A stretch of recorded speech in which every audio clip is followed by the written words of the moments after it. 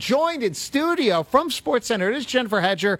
And Hedge, I want to apologize. I need to apologize. Okay. You came in here with one request. Yes. Can we please talk about Troy Stetcher's impact on the Calgary Flames? Absolutely. The first thing I did when I walked in was I said, please quiz me on all of the minor trades that were done today because I got a lot to get off my chest. And then you said you had 4 hot takes on the Sabres getting Austin Strand and what he's going to mean for the third pairing, but I'm not going to do it. I'm not going to do it. I actually thought you were going to drop that Zahono guy because I think I have 4 different pronunciations for his last name, actually. It wasn't 4 different takes. It was 4 different pronunciations. If you were listening earlier, Radim Zohorna. Zohorna, yes. I'm going to go with Zohorna. I think the worst one from Zohorna. And that's the hot. That's the hot X's and O's. This is how it is when you work trade deadline. When you work trade center, you get in there. We've all been up since the crack of ASS this morning, and we knew it was going to be a slow day down there, and it was a slow day down there. But honestly, I feel like today kind of has evolved into our own sort of like hockey day in Canada. Yeah, and that today is the day where we sit down, we. State of the Union, state of the Canadian teams, who's going to the playoffs, who needs this, what do they need, what coach is getting fired, how would we like to see the playoff seeding changed. It's just kind of hockey day with some of the best minds in the game, sort of just kibitzing it out, and we got lots of time to talk about it. You know what you got to do? The issue with today is it's the branding.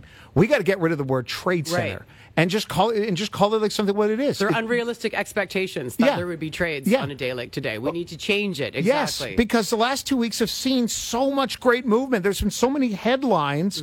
Today is you're right. It's just it's NHL playoff preview show. Absolutely. For 7 hours with videos and Bruce Boudreau and T-shirt guns, and that's what today is. I will say there's lots of cool things with this job, but last night I was watching Overdrive and I see Brucey saddle up and talk about how he was going to be on Trade Center today.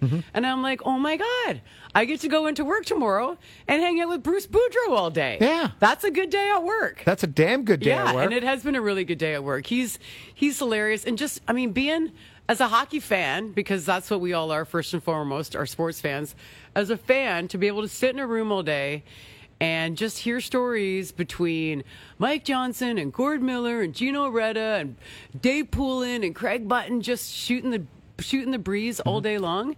It's awesome. Like it's literally it's like hockey fantasy camp without the skates down there right now. So it's great. And we're just kind of flies on the wall, and the craft table gets demolished. Okay, let's talk about this for a second. Is there how much shame goes on around the craft service? Because especially like desserts and pastries, do you see some people grabbing something hoping no one notices? Well, people get way less healthy as the day goes on. So like breakfast this morning, everyone's going for the fruit bowls and the yogurt parfaits. Oh no, I couldn't possibly have the pancakes and bacon breakfast, right?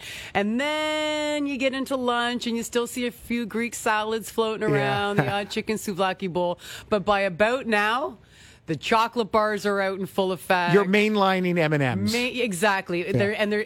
There's a lot of bad decisions being made down there. But, by this point in the day, everyone's just trying to stay awake. And there's lots of caffeine and chocolate happening. It's a great day. I love it. Just, both of us have worked in media for so long. So I appreciate everything that goes on behind the scenes. The producers, director, it's James Duffy, the amount of work he does. You know what? I don't think he's as good as everybody says. Oh, no. He's not number one. He's like 17. No. He's 17.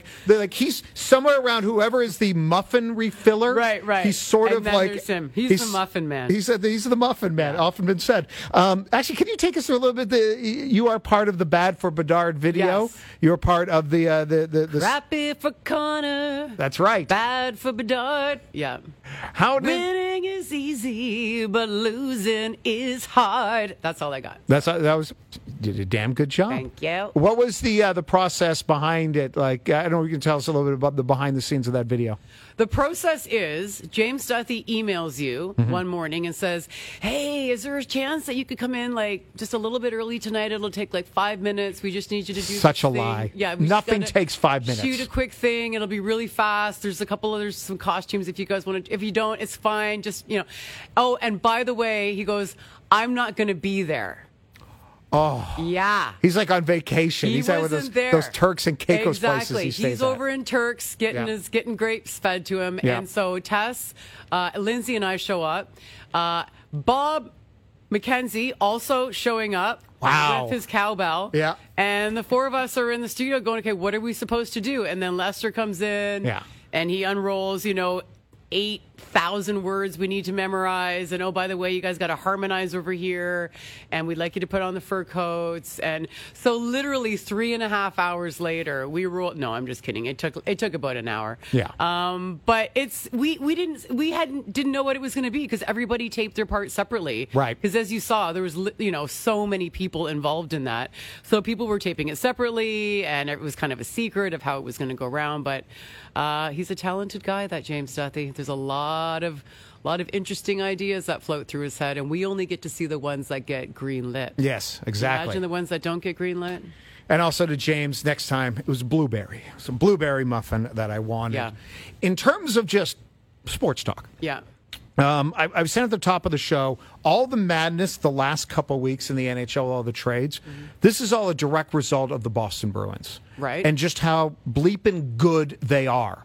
Where, and like New Jersey gets Timo, the Rangers go get a couple guys, the Leafs with Ryan O'Reilly, the Lightning give up a ton of draft picks for Jeannot, and then stupid Boston goes and improves. But I look at this Bruins team as, this is one of the biggest juggernaut teams I've seen in ages, and I feel that what we've seen the last 2 weeks is a direct result of every other GM going, wait a minute, we got to beat those guys.